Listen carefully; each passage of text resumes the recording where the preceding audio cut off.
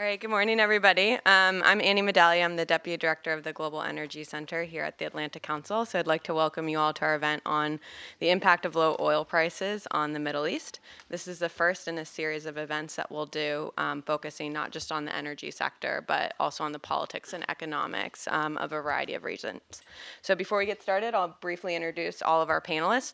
So David Goldwyn is Chairman of the Global Energy Center's Advisory Group and President of Goldwyn Global Strategies. He's served as the U.S. Department of State's Special Envoy for International Energy and as Assistant Secretary for International Affairs at the Department of Energy, amongst other positions. And he's been truly critical to the Energy Center's at least 1 year existence thus far.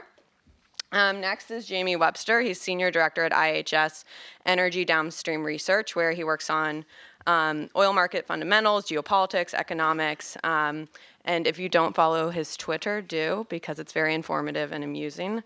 Jean-Francois Sesnick is non-resident senior fellow here at the Global Energy Center and somebody we really enjoy working with. He's also the adjunct professor at Georgetown's McDonough School of Business, managing partner at Lafayette, and is a true expert on financial and oil markets in the Gulf. And last but not least is Denise Natali, who's Senior Research Fellow at the Institute for National Strategic Studies at NDU. She has extensive experience living and working in the Middle East and specializes in regional energy security issues, Kurdish politics, and post-conflict state building.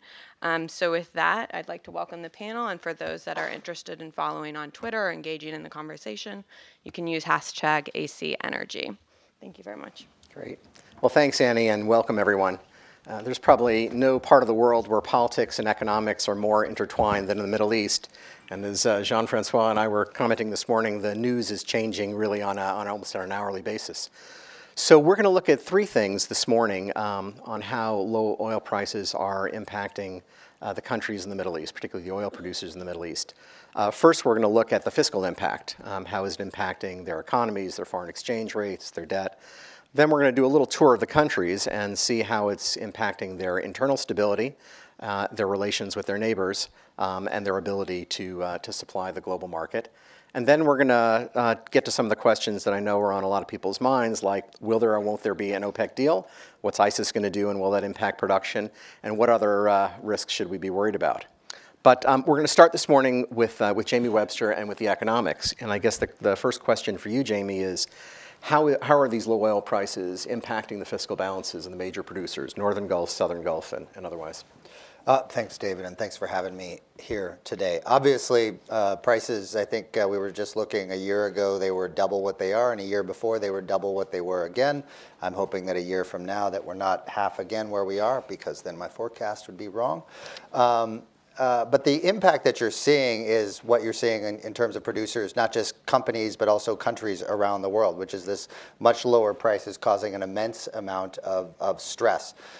In the kind of northern part of the Gulf, Iraq is having difficulty with making payments to companies, which has always been kind of the case, but is becoming even more dire. And the big increase in production that we've seen out of Iraq over the last year is unlikely to continue again, which of course is not overly helpful for them. All of these countries in large part are doing what they can in terms of trying to increase their production in order to reduce the fiscal impact. IHS looks at kind of the break-even analysis. Is always something when we look at it for OPEC analysis. We look at break-even analysis in two ways. One is fiscal accounts, and the other is the current account. And the fiscal account for us is, while it's a useful way to look at it in terms of how much money these countries have for their budget, we also look at it in terms of the current account, which is how much you need in order to pay for your imports. The fiscal account for us is a bit more, you have a little bit more flex. You can do the things like Venezuela has done many times, which is, deflate your currency. There's a lot of different things that you can do. It's the current account that is much more stressful. And while I've talked for, since this price decline really began in summer of 2014, most of these, kind of the core countries have been in pretty good shape. Now, with the price where it is now, 31 or so, all of them are in dire shape in both dimensions. Everybody is below, with the possible exception of Qatar, but Qatar is always a little bit of a tough one, which I know Jean-Francois can speak to a bit more. So both of these are in difficult spots. So you see and need to get a view in terms of what kind of remaining financial reserves they have. The big one, of course, is Saudi Arabia, and while they have drawn down about $100 billion, they've got, by last count, about still $635 billion. The other things that they're taking is, things like cutting budgets for a variety of different things within the country, issuing bonds, which a lot of people often look at as, well, they're finally at a tough spot. Issuing bonds is really a kind of still a signal that they still have some access to financial markets. So as you kind of look across, and I'll make my comments a bit brief, you still see a great deal of stress, obviously, and will continue to. And when you get into discussions in terms of who's going to blink first, the one thing I'll say, which I'll get into a bit later, which is that Saudi Arabia, which is the one that we really need to kind of blink if you're the type of person that's looking for a balanced market, is in a much better position than arguably any producer in the world. And so they are. So while everybody is always looking at them, they can go a very long time in our expectations. Well, it's interesting because the IMF warned that at this rate, the Saudis would even exhaust their own reserves in 5 years, which is not a very long time.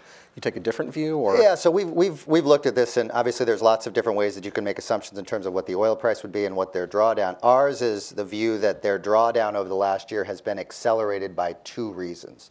One is prosecuting the war on Yemen, which is likely to continue, so that is likely there. The other was a one-time thing, which was then when King Salman came in.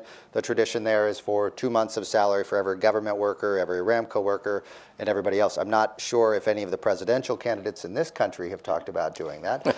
But obviously that is a big expense, but it's also a one-time expense, and you can really see that drawdown in January, February. That's great. And so in terms of debt burden, you're not worried about the long-term burden so far of these countries in terms of what they've borrowed and issued in bonds? I would say, when looking at debt burden, the big one that I really look at is Saudi Arabia. And while they have been issuing bonds and getting debt, they're not in a sort of position that they were some years ago when they actually effectively went bankrupt, but nobody really noticed because it was all internal. Now they've got the ability to issue bonds and tap the international markets. So terrific. All right, well, let's turn to Denise and to Iraq.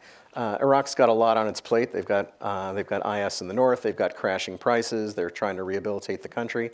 Let's start with the government. How are they doing holding the country together, and how are low oil prices impacting their ability to manage the country? Sure. Thanks, David. You've got two dynamics going on.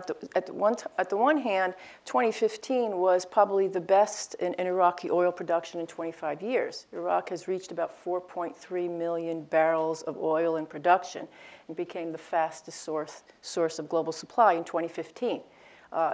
You've got about 3.4 million in oil exports in the south, just the south alone. And in the north, the Kurds have been exporting about between 550 to 600,000. So on the one hand, despite the Islamic State or Daesh, this is remarkable. And that generated about $50 billion in revenues for the Iraqi government last year. That's the good news. The bad news is that this was calculated last year at $45 a barrel. And that $50 billion is about half of the $93 billion Iraq had in 2012. What does this mean? It means last year Iraq had a deficit of $20 billion at $45 a barrel. It means that IOCs still have not been paid, or many have not been paid. There was about a $9 billion deficit in 2014. I think that's gone up to $18 billion in 2015 being paid in oil.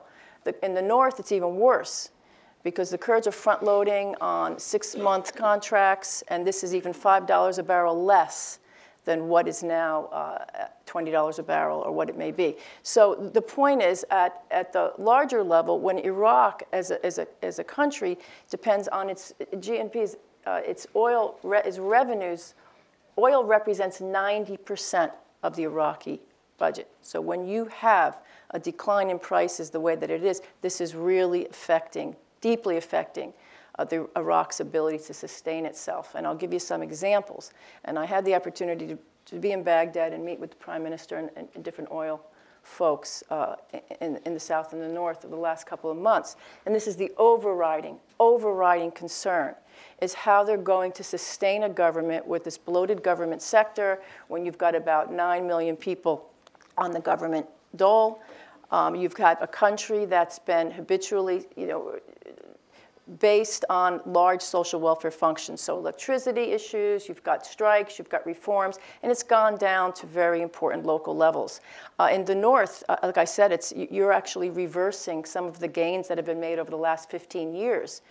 I am telling you, there are places in the North that they're down to 3 hours of electricity a day. Baghdad still needs to import electricity from Iran. And I don't see any of this getting better in terms of being able to sustain this budget. Baghdad does not have anything close to the type of reserves that Jamie talked about in some of the Gulf states. I think you're down to maybe $40 or $50 billion left, which can go through in a moment. There can be loans being taken out, small loans by the IMF or the World Bank, but nonetheless, there's still this deep financial crisis alongside the military campaign to fight the Islamic State, Daesh, and again, this idea that they have to start making deep cuts. I don't know how that's going to be able to handle in the long term. We've heard a lot about Iraqi strategy for adaptation. So they've talked about taking these contracts in the south, which now pay companies about $2 a barrel, and revising the framework. They've been talking for maybe 7 years about having a water system to basically bring water in for injection in the fields so that their production isn't capped. And yesterday there was news of an Exxon CNPC mega deal where they would do the water, they would do the pipeline, they would develop some fields. But this is $10 billion worth of investment in a world of $30 oil. Does Iraq have the administrative capacity to pull this off? And is there any market sense to this kind of a deal? Right, and there still is a lot of interest, not just from Exxon, from Lukoil, from Shell, working with the Basra Oil Company, it used to be the South Oil Company, to develop some of these fields and some of these water injection projects. However, it goes back down again to the capabilities of the Iraqi government under these conditions to pay the oil companies. If you do not have some of these contracts being honored, or there's delays, or they're talking about renegotiating, then I would say that at least some of these projects are going to be put on hold, or they're going to be, slowed down. There has been discussion. The Iraqi oil minister, Abdul Mahdi, has talked about renegotiating the contracts. That has not started yet.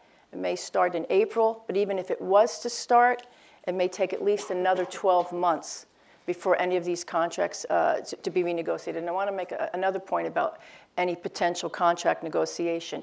Yes, there's been a recognition in Baghdad that some of these contracts need to be further incentivized for the IOCs. That is, how do you now further equate risk and payments with the lower price of oil? However, and so you can call it looking like production sharing contracts and less like technical sharing agreements, but they're still technical sharing agreements.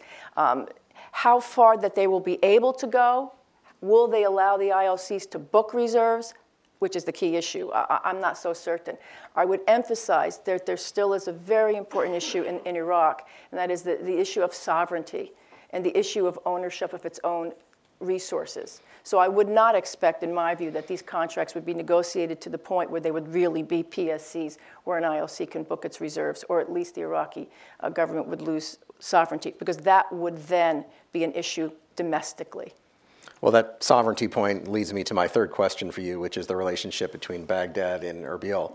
And there was a deal where the KRG was going to produce a certain amount, they'd get paid a certain amount, they'd still get their reimbursement, and that kind of collapsed. So I guess a couple of questions there is, what are the prospects for, how are those relations going? What are the prospects for reviving that deal? Or at this point, given how little that 17% of the Iraqi budget is worth, can the Kurds really go it alone, both on oil and gas?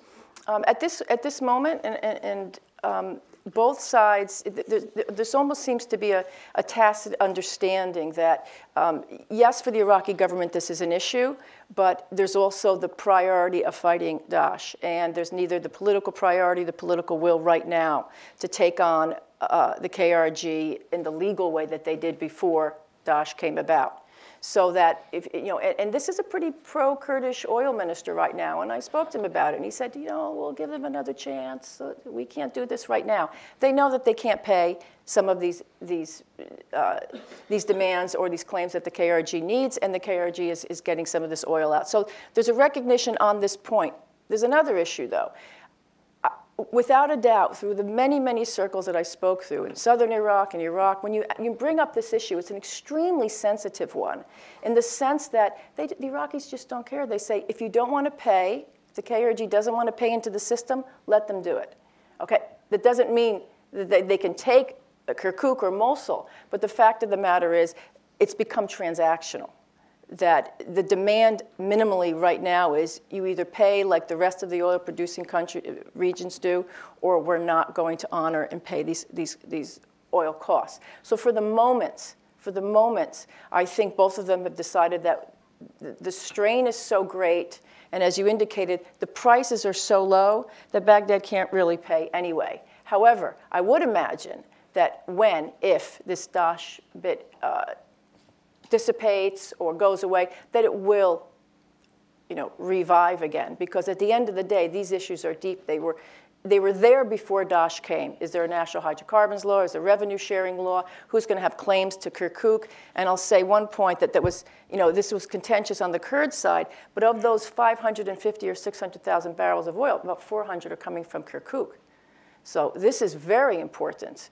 And this is going to be now claims within the Iraqi, political system. So, can it be revived again? Look, they put inside the 2016 budget an allocation for the KRG. At least it showed some sense of goodwill. Will each side be able, after all of this, to come back and say, I recognize certain points? There's going to have to be some movement. But at the moment, it's to each side's benefit to let them just go their way.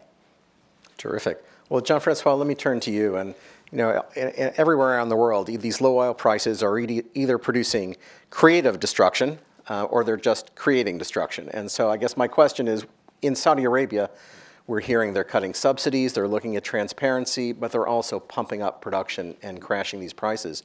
What's the strategy? And if you know, who's in charge of it? Well, that's an easy question as usual, David. Well, I think there's definitely a policy to crash the price. I think the policy is really basically to force other producers to cut production so that in the long term prices can go back up.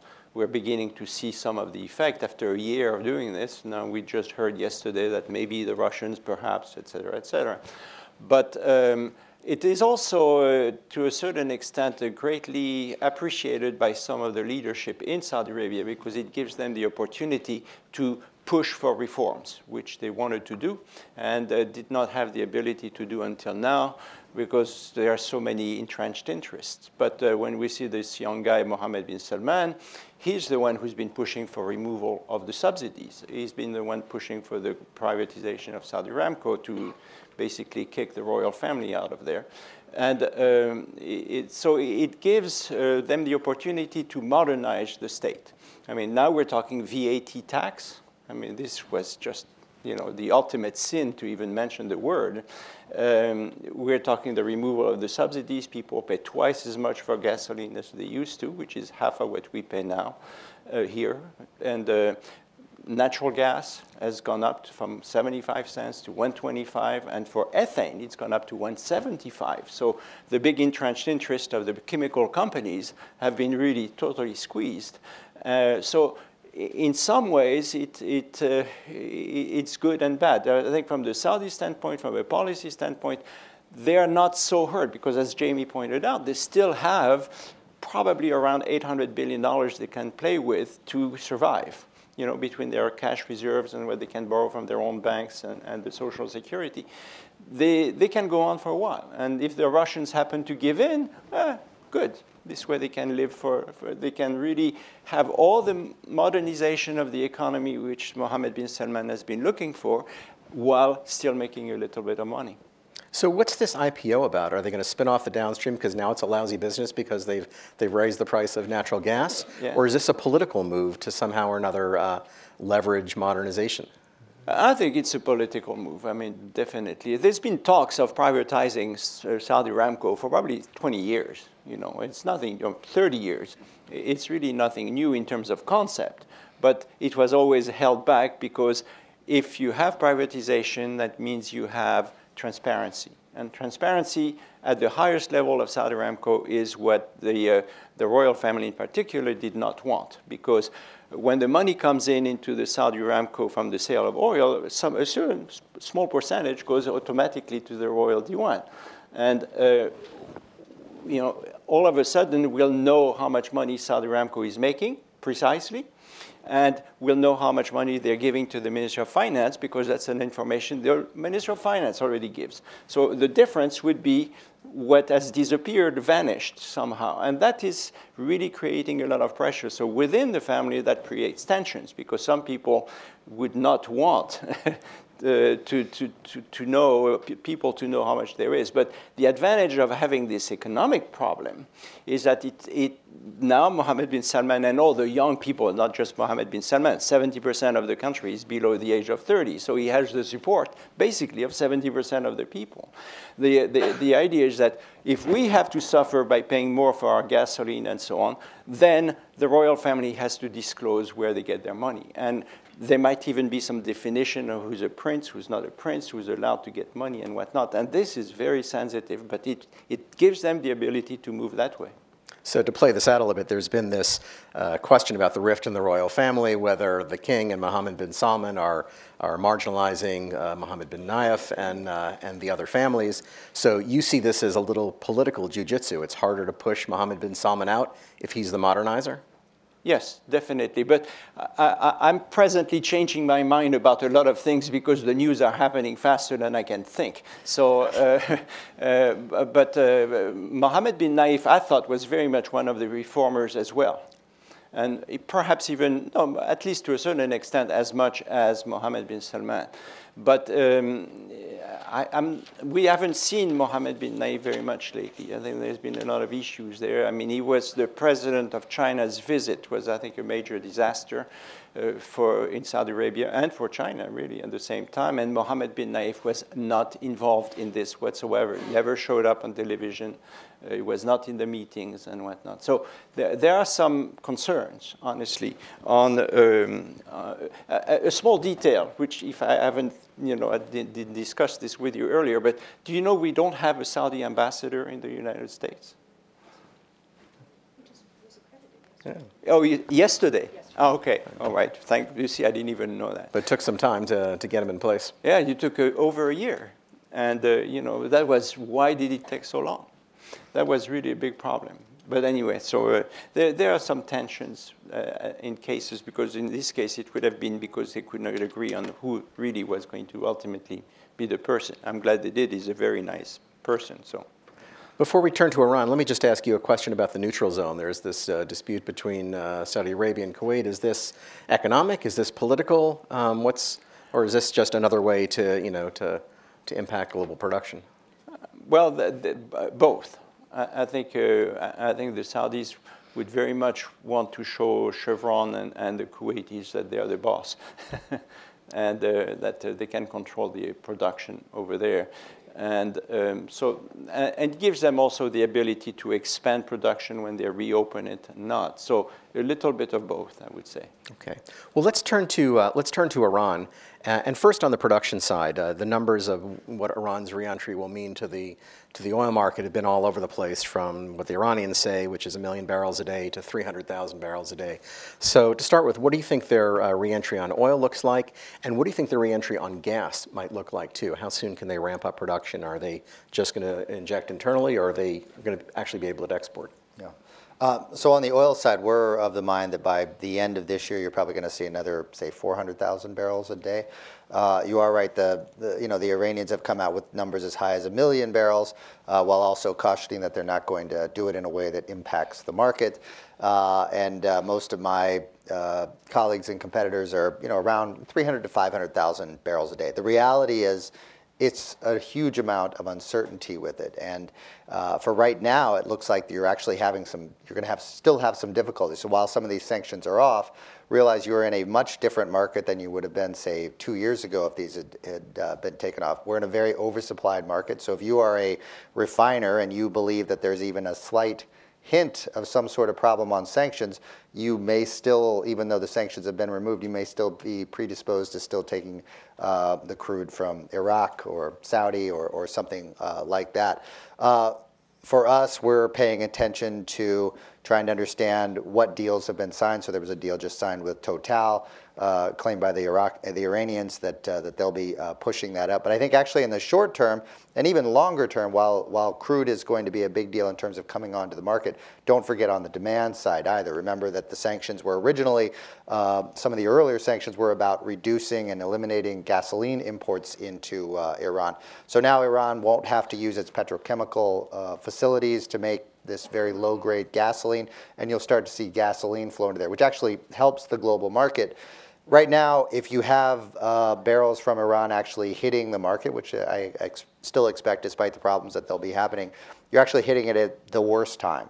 So we're just starting to head back into another refinery turnaround season. Then generally it goes U.S. first. Obviously that doesn't really matter since no barrels are coming here. Then Europe, and then Asia. And for us, while everybody focuses very much on the market share battle between Asia, and how the Middle East economies are going to kind of work on trying to market share battle there. For us, the battle is really Europe over this next year. Iran lost 600,000 barrels a day of exports to Europe, from early 2012 until basically today. They are very eager to get back into that market. Asia is actually more crowded now that Russia has really been the big leader there. And so I think over the next year, you're actually going to see a lot of competition there in terms of trying to place those barrels. And again, this is in an environment where Nigeria is having a difficult time with placing its barrels. You're still in a very oversupplied situation for the next several months. And then our view is that a reduction in production actually starts to allow you to get back to a balance. But right now, this is arguably the quote-unquote worst time. That is, if you want high prices. If you're a driver, it's fantastic over the next several months for those barrels to come back in. Well, I understand how Iran can sell the oil that it's got in storage, but with the sanctions, how do they even get to 400,000 barrels a day? It looks like the service companies are afraid to go back in. So unless the Chinese can do enhanced oil recovery, how do they even get back to 400,000? And this is the big question, which is, IHS, as you know, has an immense amount of data, and even for us, there's a lot of opacity when it comes to Iran. So trying to assess what they can do is actually a very difficult sort of process. We've looked at what they've done, obviously, before 2012. We recognize that they have had some gains in terms of what they can do internal to the country. The current oil minister has had some successes in terms of bringing on NGLs. He's had some successes in South Pars.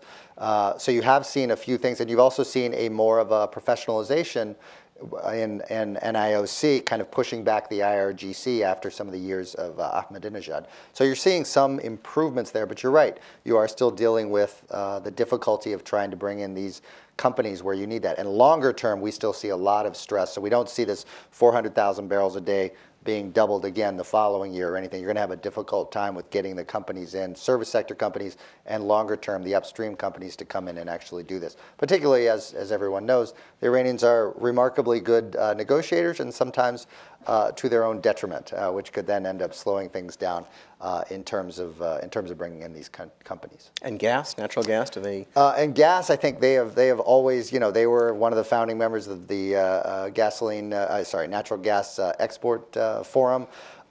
We're still of the mind, right now you're still if you're in an oversupplied situation for oil, you're certainly in an oversupplied situation for LNG. You're probably going to see some potential additional exports, perhaps to Turkey. But right now, you're going to see, my view is you're probably going to see their economy grow quite a bit more after some years of having difficulty with trying to access the international markets. And so with that, you're likely to actually see their internal demand grow quite a bit, and so not as much in terms of exports. Well, and then before we get to the OPEC question, this goes to Iran's motivation, and for the rest of the panel too. Can the Iranian economy prosper without big investment in oil and gas? Is it diversified enough that lifting sanctions will have some asymmetrical thing, and therefore maybe they're not as highly motivated to support a production cut as maybe the U.S. industry would like them to be?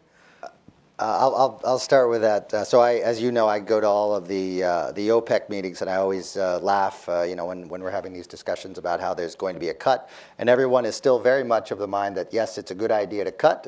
But what hasn't changed is everybody is still of the mind that you should do the cutting, someone else should do the cutting. So everybody's certainly happy to meet to find out who else is going to be cutting.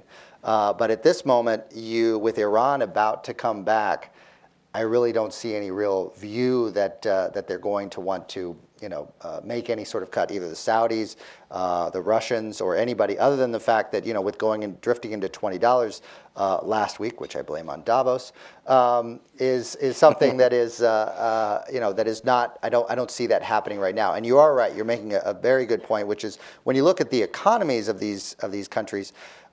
For Iran, most of this money is really more important for the government budget, but in terms of the whole economy, it's a much more diversified economy. Versus if you look at Saudi, that oil money is important both for the government budget, but also for the economy itself. And that difference actually does have some difference in terms of its impact on those countries.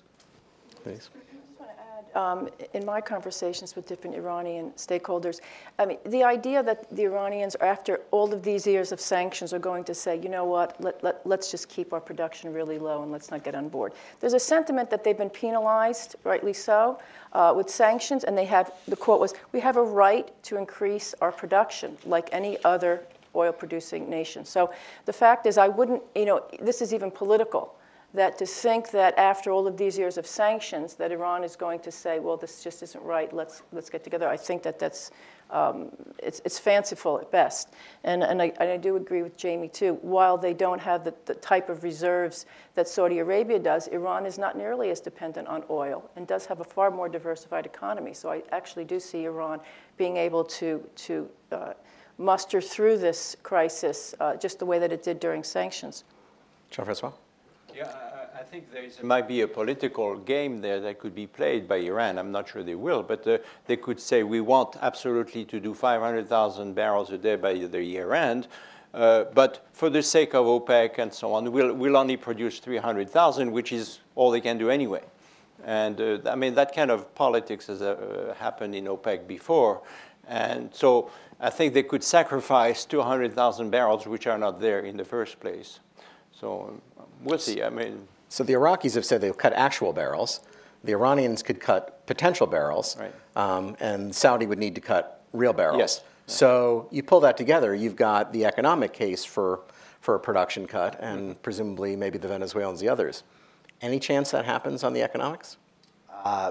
From my standpoint, no. The Saudis very much recognize that if they step back, or have the view right now, that if they step back, somebody else will step up. And so they're looking at it as kind of a zero-sum sort of game.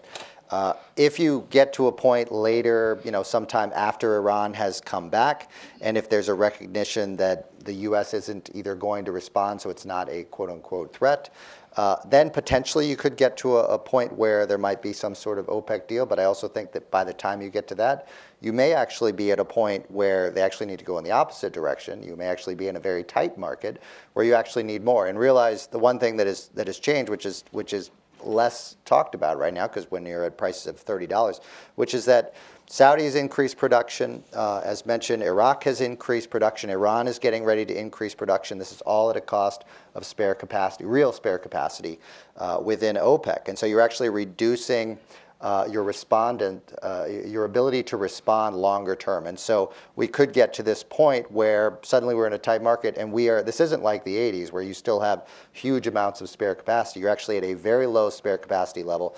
Our view is that by the end of this year, you're actually going to get to the same sort of levels that push prices above $100 in 2008. Now, it's a very different oil market, but I think the market's definitely going to pay attention and say, oh, we're now dependent on shale and stocks. And so I don't see Saudi right now really pushing back, but there is some implications in terms of the broader oil market for that. Mm-hmm. Jean-Francois?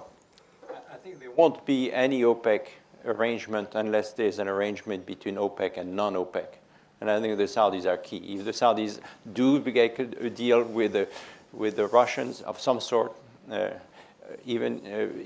nobody will have any incentive to come up with a final agreement within OPEC. OPEC's not going to cut if the Russians don't cut.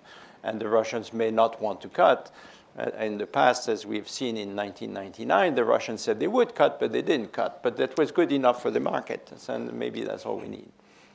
Denise? Yeah, I'd even go beyond OPEC. I just don't see, with the deep sectarian or geopolitical tensions between the Saudis and the Iranians right now, and this is where I guess I'm a political scientist first, I do not see the economics overcoming these deep political divisions driving the Middle East right now. So until some of them are subsided, I just don't see why it's in the Saudis' interest or the Iranians to say, let's cut production. Well, let's posit a political deal. I mean, say, for example, if Assad is top of the list for Saudi, and the Russians agree to a deal where Assad stays in an Alawite sector and is part of a 2-year transition, and the Iranians have a pathway to Lebanon, and maybe the Iranians back off the support for the Houthis in Yemen. So the Saudis have what they want. The Russians, maybe have what they want in terms of production cut. Then do you have the political makings of a production cut deal? I think this is larger than whether Assad goes or not. This is about the Saudis' perception that Iran is now coming online politically as a new Middle East or another Middle East power. So until these perceptions, and it's not just Syria and Yemen and Iraq, until some of these, let's say, threat perceptions are alleviated, whether Assad goes or not, I don't see how some of these deep sectarian tensions are going to subside anytime soon, whether Assad is there or not. Assad could go, but Syria is Iran's strategic depth. So that I don't see changing in the near future. So I'm going to be my realistic, realpolitik cynic, no. Well, I'm not quite as negative as Denise here in this case, but because I think honestly there is this enormous worry in Saudi Arabia that the Saudis are being surrounded by Iran, and that ultimately Iran wants to take Mecca and Medina. I think that's really ultimately what the fear is, and it's a deep-seated fear, no doubt. But there's also an economic game here, and I think that is going to take the primacy over the political issues. And the positive thing is that if there could be some kind of a decline in the tensions on the economic side, and the oil side, then things might start improving as they had been in the past. I think the Iranians have given a lot of indications that they'd love to work with the Saudis in some ways, of course, provided the Saudis do what they say, But the Saudis, I think, if they can somehow figure out a way to show that they can manage the oil markets better, might start giving in on some of the issues. No doubt that the Syrian issue is vital, but I think a deal on oil can happen without the Syrian issues being totally resolved, although I think it's very important if it does. Terrific. Denise, let me come back to you on these sectarian divisions, because you have them basically in every country. Are they getting better? Are they getting worse? And are they likely to impact energy markets? Sure. I always hesitate to just focus on sectarian divisions. They're there. I mentioned it. Iran, Saudi, these perceptions of a Sunni and Shia sphere of influence across the Middle East. However, there is also no clear Sunni Muslim camp nor clear Sunni Shia camp in such that all of these Shia countries have aligned, and so that there are areas where we can have nuance, and there are areas where that it goes beyond sectarianism. For instance, Iraq, where we often use the word the Shia government of Iraq, does not necessarily have given Iran carte blanche in Iraqi affairs, although there's a group that has strong influence where the Qasem Soleiman hardliners influence. There's also the prime minister and other Iraqi nationalists who have made it clear where their red lines are. Similarly, Iraq has also decided to be neutral in this Saudi-Iran tensions. So part of that is a positive sign, I would say. The other issues are, if you look at, for example, Turkey. Turkey's not necessarily on all issues aligned with this Sunni bloc, but causing its own let's say, types of problems in northern Iraq. My point is, I would look beyond these geopolitical tensions and look at some of the domestic security threats of each of these countries. So that, would I be necessarily optimistic that oil production can continue? Sure, because it has. But the larger issue for me would be, it's the types of these states. It's beyond sectarianism. You've got failed states, you've got weak states, you've got states where central governments or oil ministers can no longer control their full economy. That's the issue, whether that be Libya or Yemen or Iraq. You'll see the same patterns happen. So to what extent do these failed or weak entities able to control their oil sectors? Or are you going to have all of these, these two oil sectors or three oil sectors going on at the same time? At the Atlantic Council Istanbul Summit, Mike Hayden was on a panel, and I asked him, are Iraq, Syria, Libya, Yemen coming back as countries? And he said, no, really not. That they're not going to. They will be either frozen or they will be many states, not one. Do you agree? No, I mean, not to the point where I don't buy the whole easy Sykes-Picot is over, because it's not. But there's no major power in the Middle East that wants to see Syria and Iraq break up. Not the Iranians, not the Russians, not the Turks, not the Iraqis. Who? So, or not the Americans. However, what I do see is the inside of these states, I like to use the word rearranging or reordering. So you are going to have much more problems in let's say, structuring or controlling or centralizing these oil markets. And that's the issue. It's not Sykes-Picot is going to break up. We're going to have all of these little mini states like a Kurdistan and this stan and this stan. How are you going to deal with entities that are weakened and subnational actors are now competing for control over different oil sectors? That's the harder question to me. So whether you have full federal systems in place, whether you have revenue sharing in place, that's the issue. And this is not, by the way, we like to look at Iraq and say Sunni, Shia, Kurd regions. This is a myth. These are hyper-fragmented entities, so that you even have smaller entities within.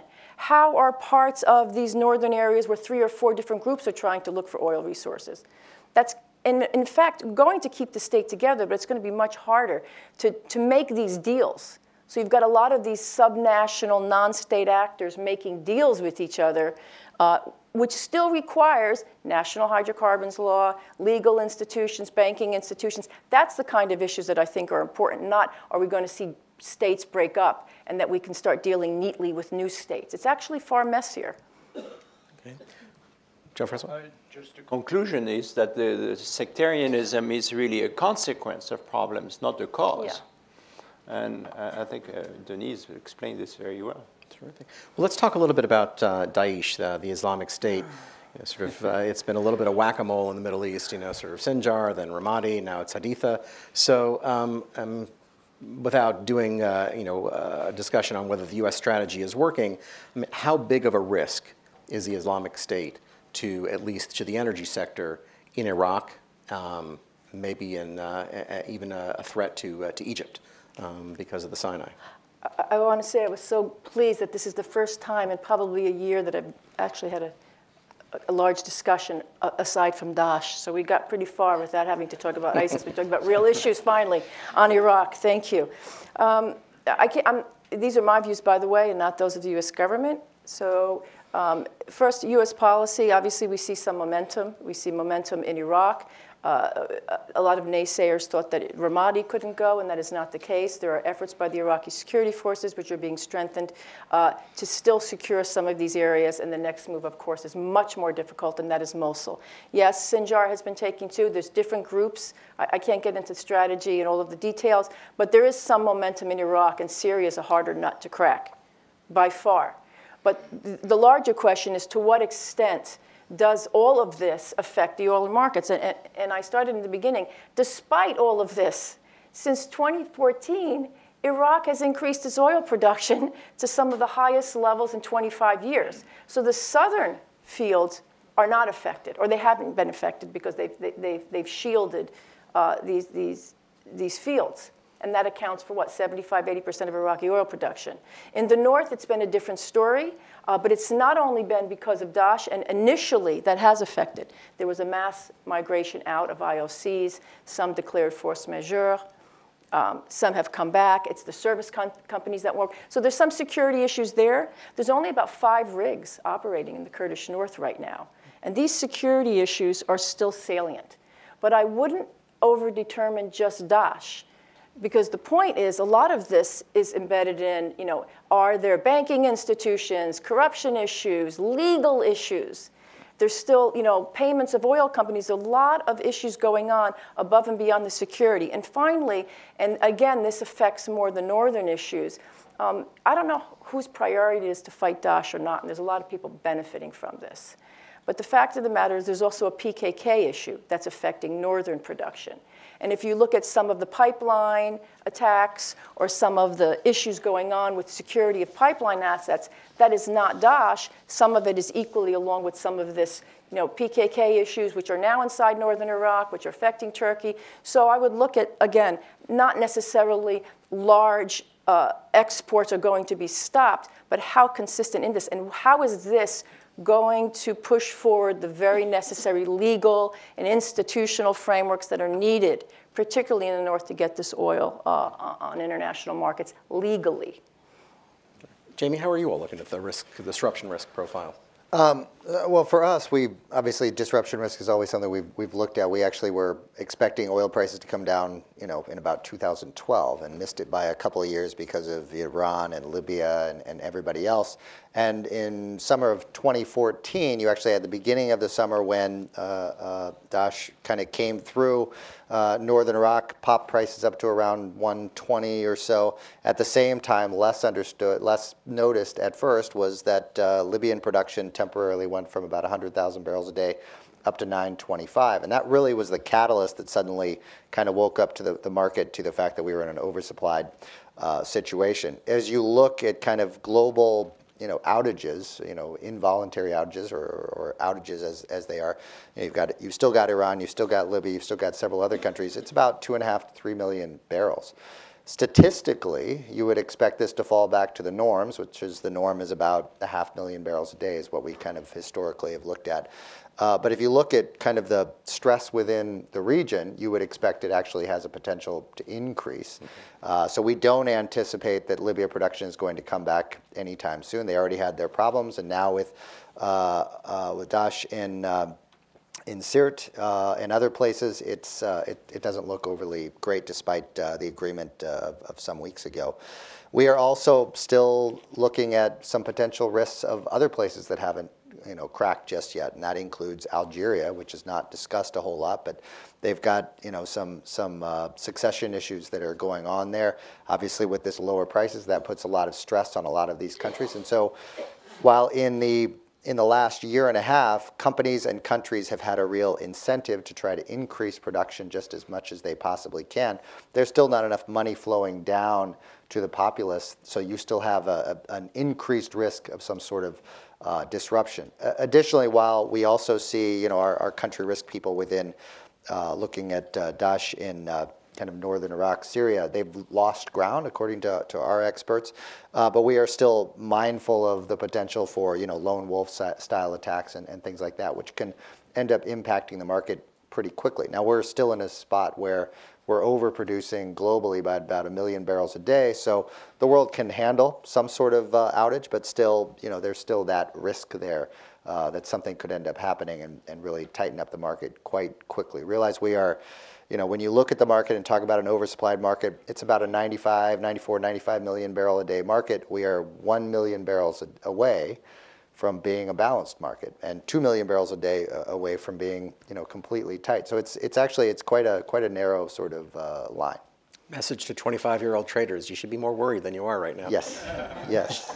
Jean-Francois, do you want to any of the countries we've talked about? What worries you in terms of either internal or Daesh-related disruption risks? Well, I mean, definitely Algeria could be a worry. I mean, there is very little transparency on what's happening in Algeria. We don't really know who is running the government. They don't seem to have much of a president these days.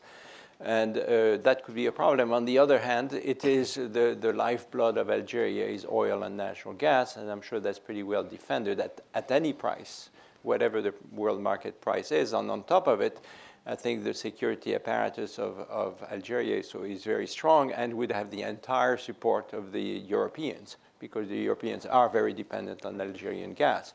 So I'm not overly worried about Algeria having problems. They're trying to defend themselves against the events that happened 2 years ago, where they killed all these poor folks at the border with Libya. But I think Algeria is okay. Of course, the other issues mentioned by Jamie are perfectly true. I mean, we don't have that much leeway.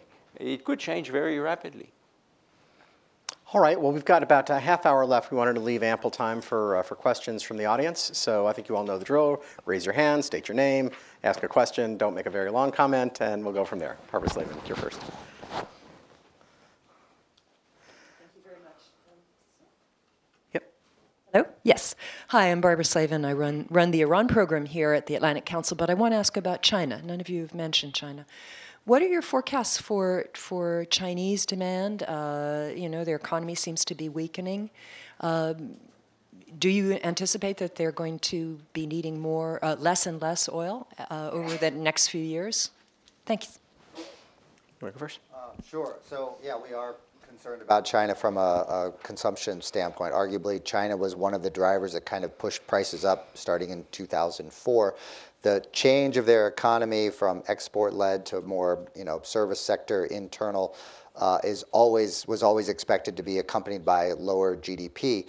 But when you then look into that GDP a little bit closer and kind of divide it out between consumer versus industrial, arguably you could make some arguments that on an industrial side they're actually in a quasi-recession, and on the consumption side it's still strong. And you're seeing it within their demand, which is a huge divergence of gasoline versus diesel, gasoline being generally a proxy for consumption-led demand and diesel for industrial-led demand.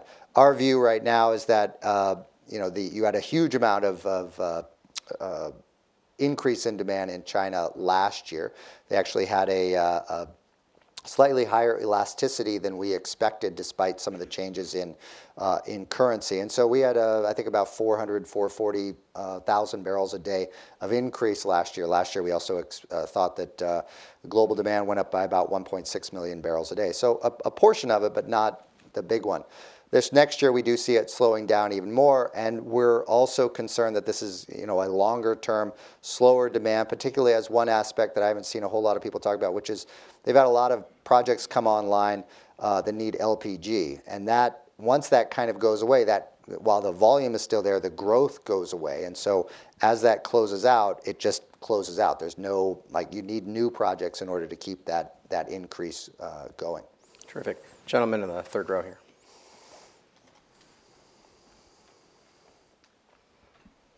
Thank you. Herbert Regenbogen, Professor of International Law and International Relations at Touro Law Center.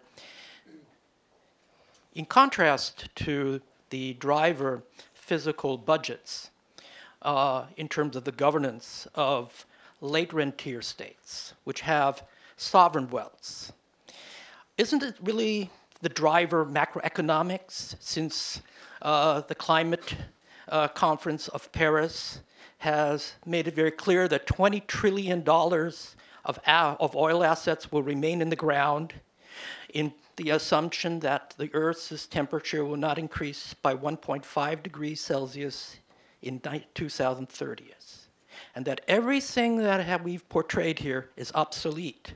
If the macroeconomics and the countries whose governance are based on this kind of principle, which we are talking about are the GCC countries, is really the driver.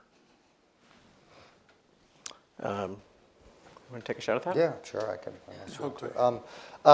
So that has been talked about in terms of this driver that, if you have the view that oil isn't going to be worth much or is not going to be useful in the future to the same sort of extent, it makes sense to just get it out now and monetize it just as quickly as you possibly can. But I think actually most of these countries right now are much like public companies, which is they are focused on the next quarter and the next year and trying to survive now. So while I think that has been talked about, and certainly I've had conversations with a number of people within the GCC about that risk, I think right now in terms of that change and that view of why OPEC not only did not cut production on November 27, 2014, but why it has actually increased production.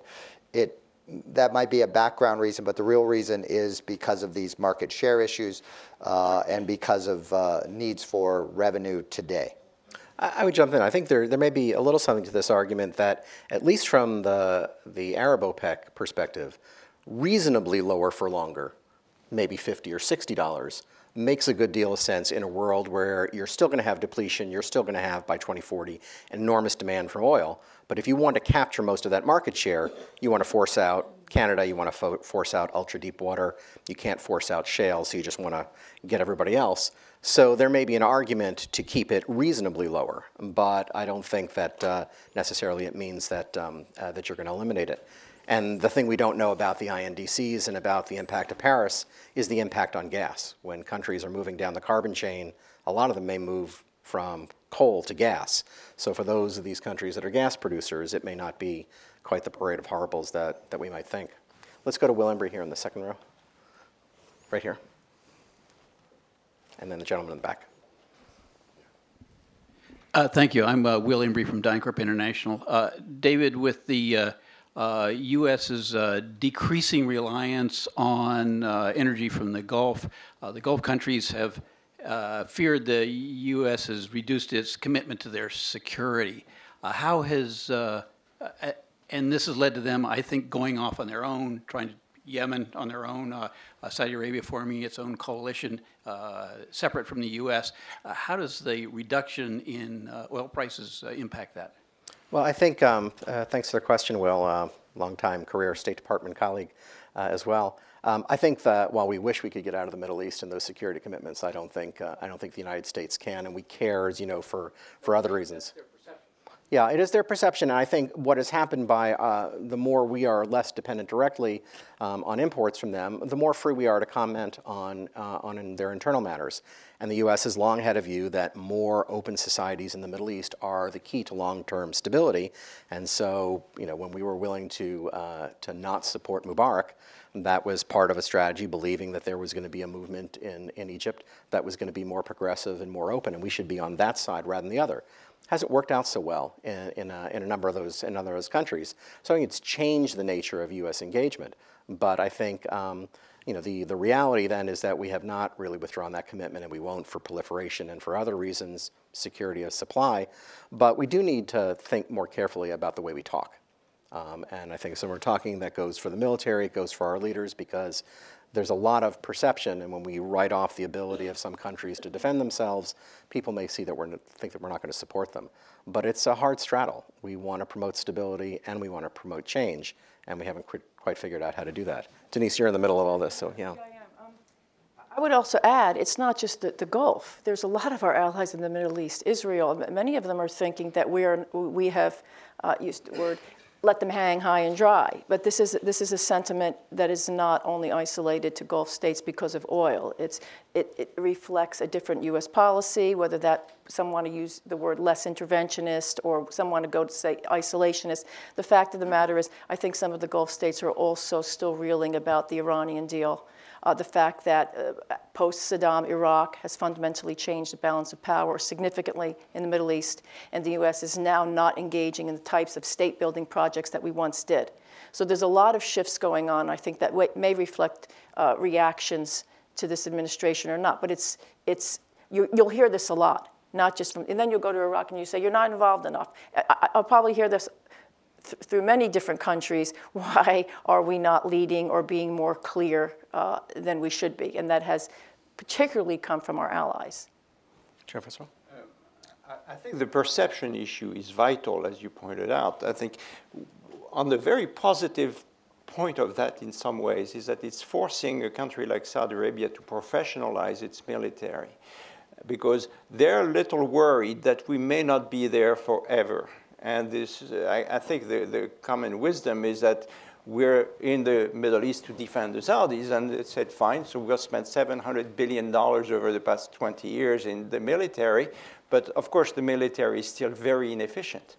Why? Because a lot of the money sort of vanishes. And now all of a sudden they find that, well, maybe we do need a very strong military, And because of this, they have been trying to modernize their military. I mean, the Al Salman clan in Saudi Arabia has lost a lot of power because it was viewed as being not professional enough in managing not the Al Salman, the Al Sultan, clan has lost a lot of power because they were seen as taking advantage of the situation. The Al Salman clan is taking over and trying to make it more professional. They put a non-prince as head of the military. They put a very well-known manager to sort of run a lot of the logistics for the military. They're trying to show the Iranians that they have they have good airplanes and they know how to run them. On the ground, it's not quite so obvious, but there's some effort, and it's going to take many years to really make it a fully professional army. But that is one of the advantages of the perception that we may be leaving in the end. Terrific. Gentleman in the back's been very patient with the green tie.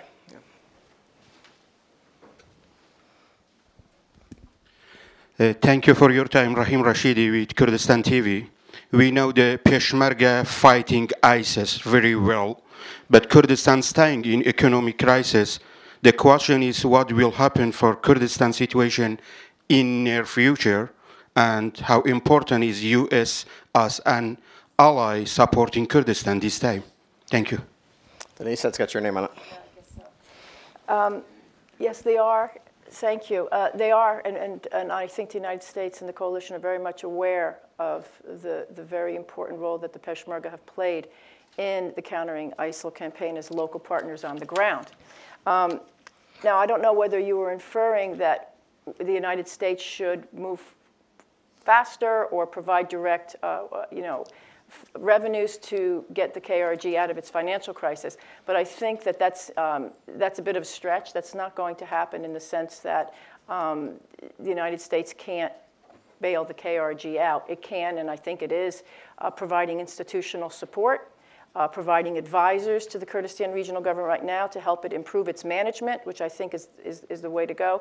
But secondly, and I emphasize again, there is, and there will remain the U.S. commitment to the territorial integrity of the Iraqi state, of Iraqi state sovereignty, and that does includes weapons that are and have been continued to be provided to the Kurdistan regional government's Peshmerga through the Iraqi government continues. We have lists that they have arrived. And that, again, goes as well with any financial assistance, not directly, but through some of the reforms that the Kurdistan region is trying to make, and through that type of indirect support. Terrific. Let's go with Kevin Massey in the second row, and then the gentleman back. Thank you. Kevin Massey with Statoil. I want to go back to the parlor game of working out what the Saudi strategy is. Is it that we may be looking at the wrong signals or indicators here when we're looking at the Brent price day to day, when we're looking at the US rig count to see whether it's working? We heard from Wood Mackenzie last month that $400 billion, nearly $400 billion of capital investment has been deferred or cancelled from private companies. Could that be the Saudi endgame, that they are taking out supply in the medium term to secure a more favorable oil price over the medium term? And just today, this morning actually, the Russians are saying the Saudis have proposed a 5% cut. Is there a point at which you could think that the Saudis have seen enough capex taken off the table that they are happy with the medium-term future, that they will start to moderate production? Yes. How do the Saudis know when they won? What's success? Yeah. I'll start. Kevin, I think you know that I would never take a Wood Mackenzie report as my signal coming from IHS. But thank you for pointing that out. I would say that the signal for them is they went into this because they saw there was just too much production out there. And they don't want to go by themselves in order to make a cut. So if they're going to make a cut, it's really, if everybody's willing to come in, then okay, they're ready to do it. But they were sick of being the only ones that kind of do that. They were, trust me, they are still very irritated that in 2008, everybody made a cut, but then everybody stopped making a cut after a couple of weeks or a month or so. And so they really very much are looking for, they're happy to cut, as long as it's not themselves. And it has to be, because of what has happened in the past, it has to be a real cut, not a, a cut of that isn't real barrels. Could the cut they're looking for be in the CapEx? I mean, there is a cut going on. It's just not right now in daily production. Okay, but if you have a cut in CapEx and with that production goes down, then that doesn't change their strategy. Their production still would remain at 10.2. So so if you're looking for, so then you could say, yes, they've quote unquote won and they've kept their production at 10.2. So if you are, it depends on what you're looking for. If you're looking for them being a cut being that they recognize they've won, or the prices going up as saying they've won. Either one is, a win, I would say, for them. I just curious, I mean, they've succeeded in crashing the price. Have they actually increased their market share or not? I mean, I gather at least in Asia, the Russians are still #1 producer to China. So from that point of view, has it succeeded? If you look at Asia and you look at exports to Asia since the end of 2011, and a reminder that the NDAA and other sanctions went in on Iran at that point, if you look at the share and the amount of barrels that are going into Asia, particularly China, Iran and Saudi have done just as well as each other. So it almost looks like there was either no sanctions relative, in terms of how they've changed. The big winner, as you said, has been Russia. Russia's, hugely increased its exports because of its pipeline, and that's why I say the battle is really, in terms of market share, is really going to be focused on the Atlantic Basin, which is even more oversupplied than we already, than the Pacific Basin. So by that metric, so far the strategy is actually not working. It hasn't really made much difference at all. Interesting. I think there was, who was it? The gentleman right there. Yes, this right there, and then the gentleman in front of him afterwards. Thank you. Jeff Epping with Energous LLC. Thanks for the discussion this morning. Jamie, you mentioned the overhang being about 1 million barrels a day. I've seen estimates from 750,000 to 2 million. What's the range of uncertainty around those estimates? And then the flip side of that, on demand with the world economies, there's a lot of uncertainty. How do you see demand picture going forward in the next few years? So in terms of our balance, right now we do have an oversupply of about 1 million barrels a day. Earlier last year it was around, as high as 2 million barrels a day. You're right to point out and question, the certainty of those numbers. Anytime we get within about 500,000 barrels of supply equaling demand, we would call that a balanced market.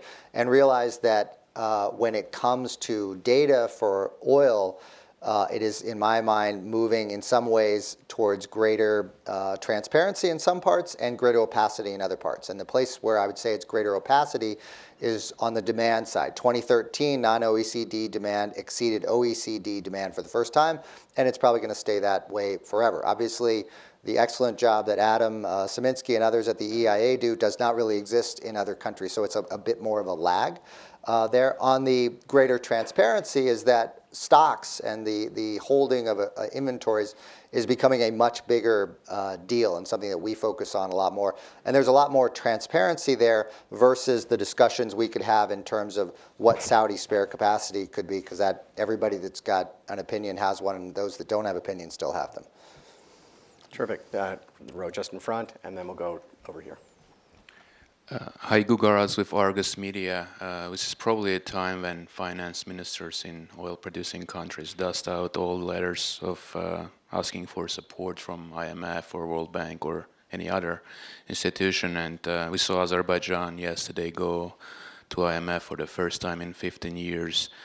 Curious your thoughts. Do you think you'll see countries in the Middle East reach out to international financial institutions? And to go back to the first question, given the rise of China as an alternative funding source for countries, do you think how do you think that will play into potential assistance, structural assistance, whatever it may be? Jean-François? I'm glad you're bringing China, because Barbara started bringing it. I think it's very important what happened last week with the visit of President Xi to Saudi Arabia, Egypt, and Iran. Well, I think the Chinese are trying to show that they can become very important to this to the region, and the One Belt One Road. Yes, One Belt One Road is a rather odd name, but anyway, policy of President Xi really puts Iran at the core of their influence in the region. And I think so Iran will take great advantage of this, and the Saudis totally failed to do that.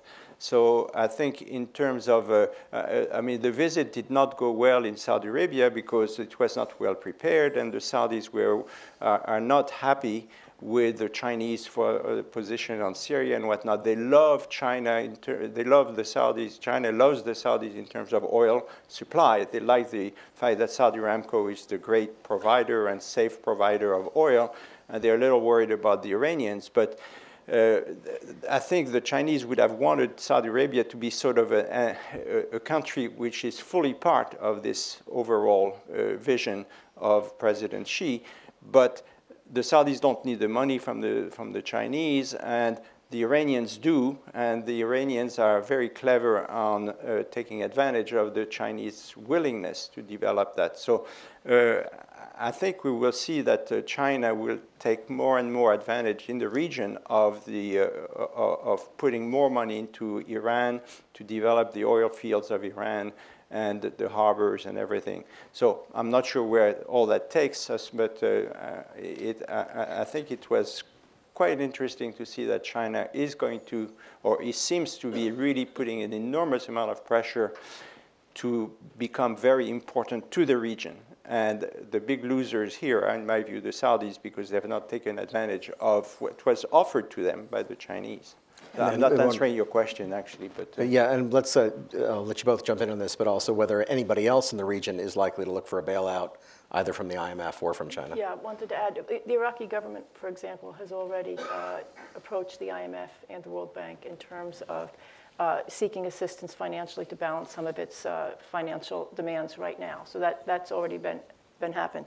Can I just add about the China engagement? This is beyond accessing oil markets. I mean, China has signed a strategic agreement with Iraq. The Iraqi prime minister traveled to Beijing about a month ago. The same thing with Iran. So you're probably likely to see, or we're seeing already, an increasingly engaged China in the Middle East. This can go from arms sales as soon as, again, these sanctions were lifted in Iran, and other types of military markets that the Chinese can enter. So beyond oil, you will see, in my view, an increasingly engaged and active Iran, but not China, but not the type of engagement that we do. It's still, it's not threatening. It's not threatening state sovereignty. The Chinese don't go in and start talking about democracy promotion and all of this other stuff, human rights. They go in and they do their business, and they're being welcomed. Jamie?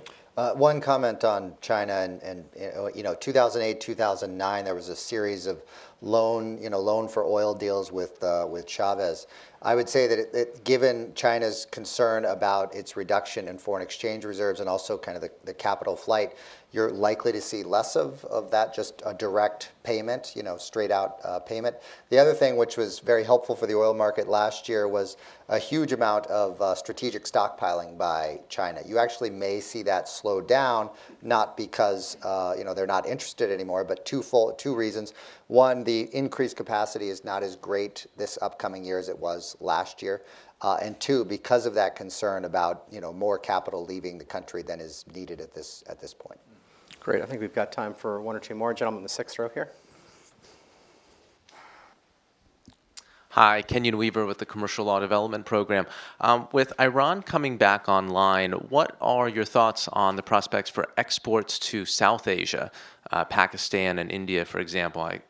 Iran says they've already built their part of the pipeline, for example, for the natural gas to go to Pakistan. Thanks. I'm going to make one little thing.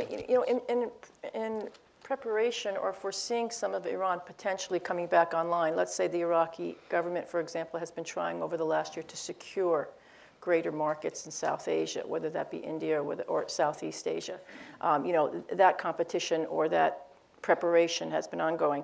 I would also like to note, though, when we talk about Iran, we haven't mentioned yet, we don't know the terms of the new contracts that are going to occur, and that will affect Iraq, for example.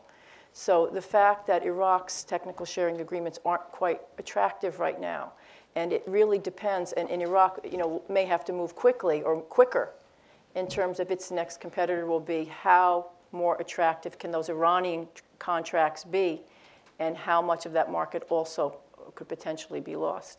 So Iran's entry back into some of these South Asian markets that you've talked about, and I'm not just talking about the pipelines, also is to what extent can it regain some of those markets that it's lost, that Iraq has secured.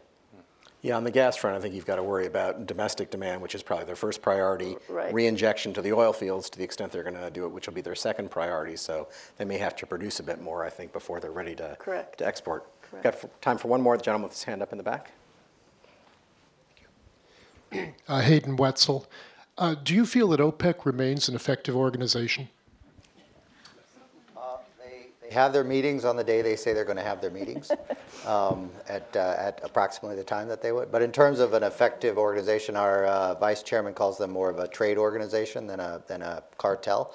So in terms of, if your view is OPEC's job is to come together and cut production or increase production, they are not capable at doing this at this particular point. But much like the Texas Railroad Commission, which was kind of the OPEC of years past, I think it will continue to exist. The question will be if people like me actually keep attending.